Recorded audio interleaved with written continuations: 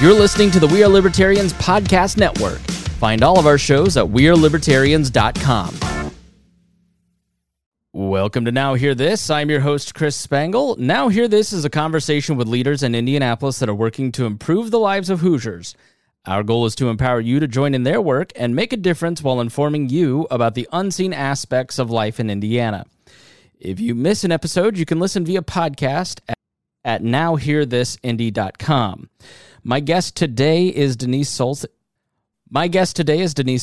She is the executive director of the Umoja Partnership, and their website is umojapartnership.org. Thank you so much for joining me today. Can you tell us a little bit about the organization? What do you do? Hi, thanks for having me today. Well, if you want to think about what do we do, our mission is really a partnership between Kenya and Indianapolis. And we send children to school, orphan and vulnerable kids to school. That's excellent. So how did the organization get started? Did someone wake up one day and say, I'm going to Kenya? How did it get developed? Well, really, we were born from AMPATH. And AMPATH, during their work, discovered this area of Kenya where there was a very high incidence of orphan and vulnerable kids. 1 in 5 children have lost at least one parent. And they discovered that the kids weren't going to school. So they brought the problem back to an interfaith group here. And they said, what can we do about that? We did write a big grant, but then they decided, even if we don't get this grant, we want to work on sending these kids to school. So all of our services really are designed to remove the hurdles that keep kids from going to school. The biggest of those programs is our food security program, because that's probably the number one reason why kids aren't in school, because they're out working or looking for food. So if I may, what is AMPATH? AMPATH is a partnership between Moy University and Indiana University. And what they're doing is they first started a medical school in Eldoret, Kenya. And they help provide care to the people in different areas of Kenya. It is interesting that something like that starts with a hospital, but then the wraparound services quickly grow, especially if you've got 1 in 5 kids that have this need. Can you explain why are 1 in 5 kids orphaned in this particular area? There's an unusually high rate of HIV and AIDS in this particular part of Kenya. Part of it is cultural practices, multiple wives, and things like wife inheritance that have driven that up. Plus, they're adjacent to Lake Victoria, so there's a lot of traveling that goes on, and that's made the rate of HIV and AIDS high in this particular area. So when a child is orphaned, what is their experience like in this area? Give us some insight into what they face. What ages are we talking about, and what happens? Well, that's a really interesting question, and it really does depend on what other resources they have around them. But they could be from an infant all the way up to a high school or college age student when someone passes in their life. Their living situation to begin with is quite different than that of the United States. Most of the time, they don't have electricity in their homes.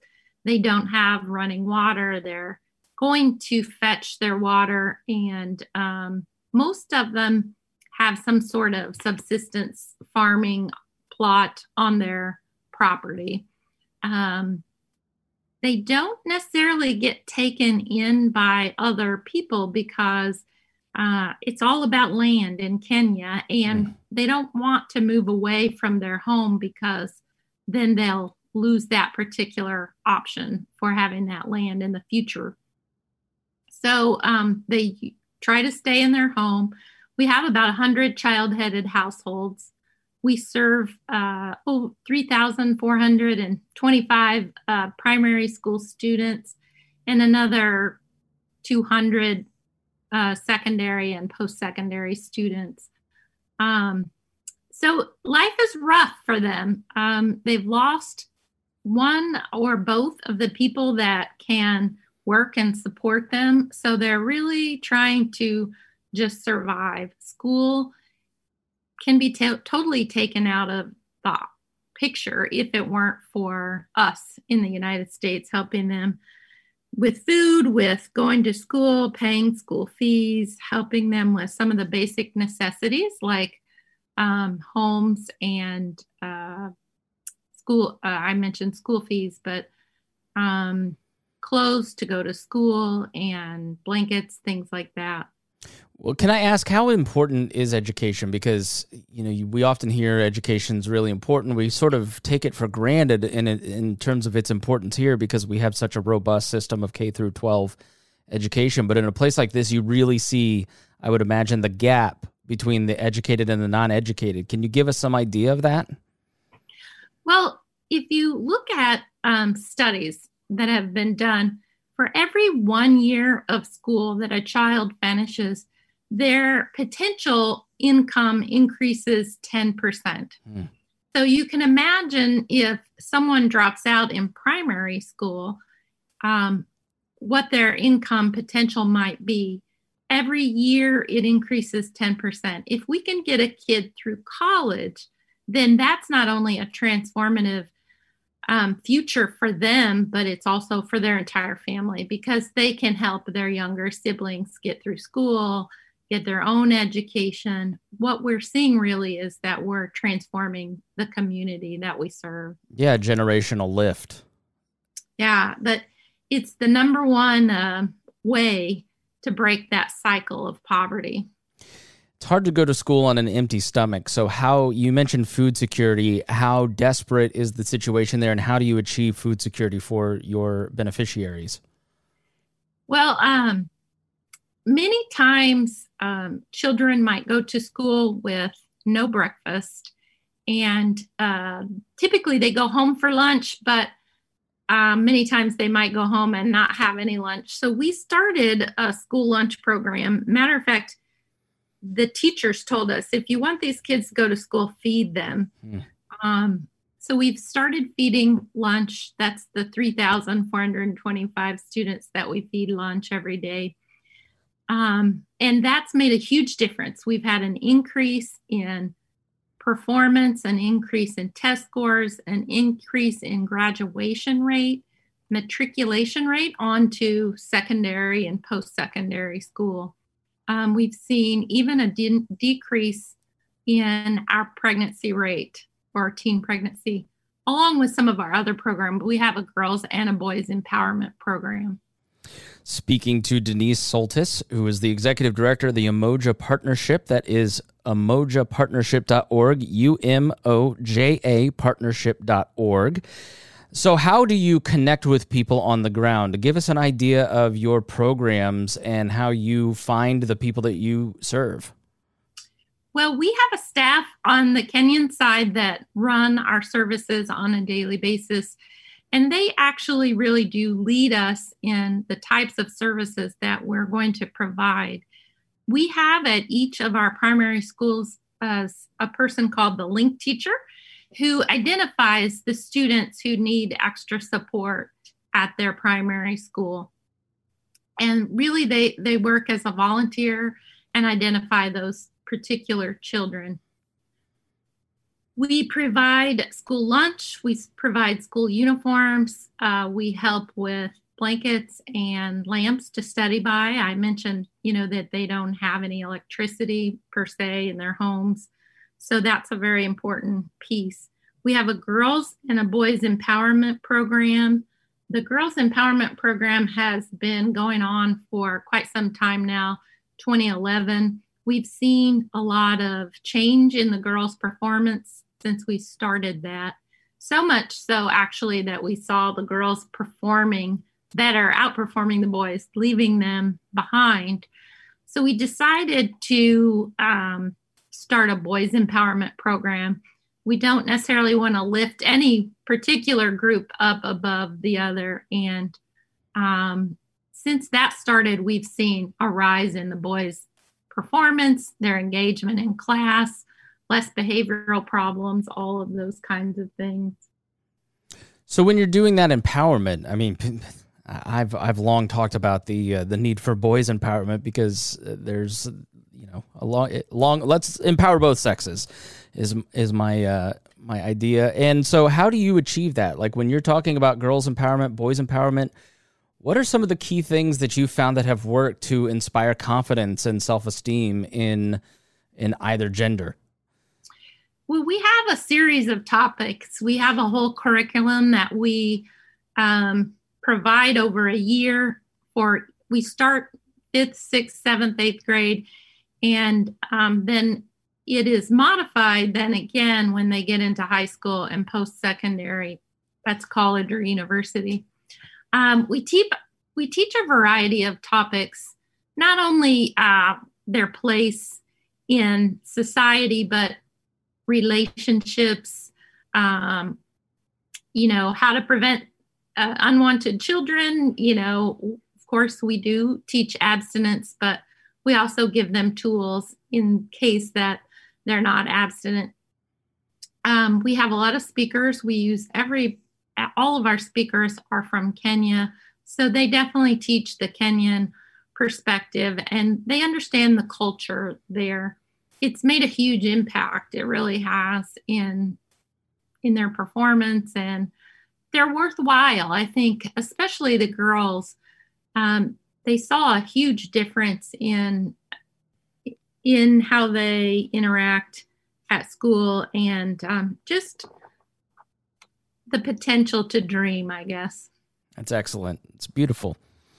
Well, like every nonprofit that we speak to, you do amazing work. You do empowering and uplifting work. And I know that you wish you could do more. And the barrier to that is resources. So how can people help you? Tell us of what events you may have going on or other ways that people can support your work.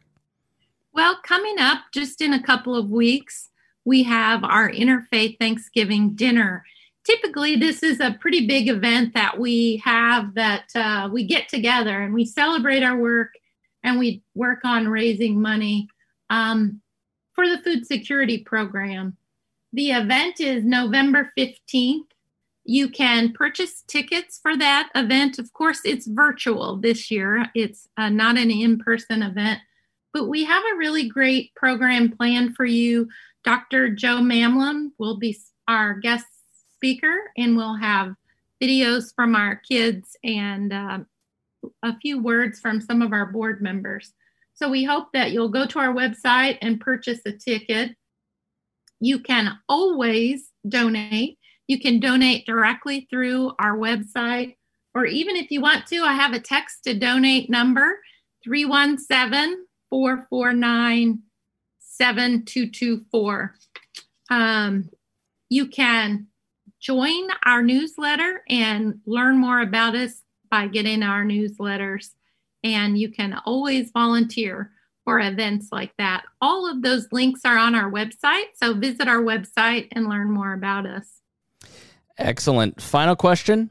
What is the one thing you see every day that you wish everybody understood about your work? This is always a stumper. Oh, okay. Well, I guess the one thing that I see every day that I wish other people would know is how much you get back from giving to another child, another human being, making a difference in their life. If you could meet these kids in person, you would see they're just like us. Except for they didn't really see a path forward. What we've done is we've given them hope for a brighter future. And certainly I get so much back from the work that I do and their faces and their accomplishments, really. We have beneficiaries now we've got a pharmacist, We have someone who is going to medical school, nurse, accountants, teachers. Certainly, we have a lot of success that we can draw from. That's excellent. Thank you so much, Denise Soltis, who is the Executive Director of the Umoja Partnership, umojapartnership.org. And please be sure to check them out. And thank you so much for joining me. Thank you for having me. I appreciate the opportunity to share our work. Absolutely. Thanks for listening to Now Hear This. I am your host, Chris Spangle. If you missed any portion of our program, you can listen on our website, nowhearthisindy.com. If you'd like to have your organization featured on the show, please email Gabby at nowhearthisindy@iheartmedia.com. And thank you for listening, and we will be back again next weekend with Now Hear This. Matt Whitliff and I are history nuts and news junkies, and we've forever talked about how much history applies to modern politics, and we often fail to see the parallels in the past. So he and I have embarked on a long journey from antiquity to the present, where we're going to illustrate where our ancestors can help us build a better future. So subscribe now to The History of Modern Politics to get the full backstory on our current events. There are 2 episodes a month, and they're available now to subscribers of Wall Plus or at historyofmodernpolitics.com, or you can subscribe to the public podcast feed to get episodes in 2022.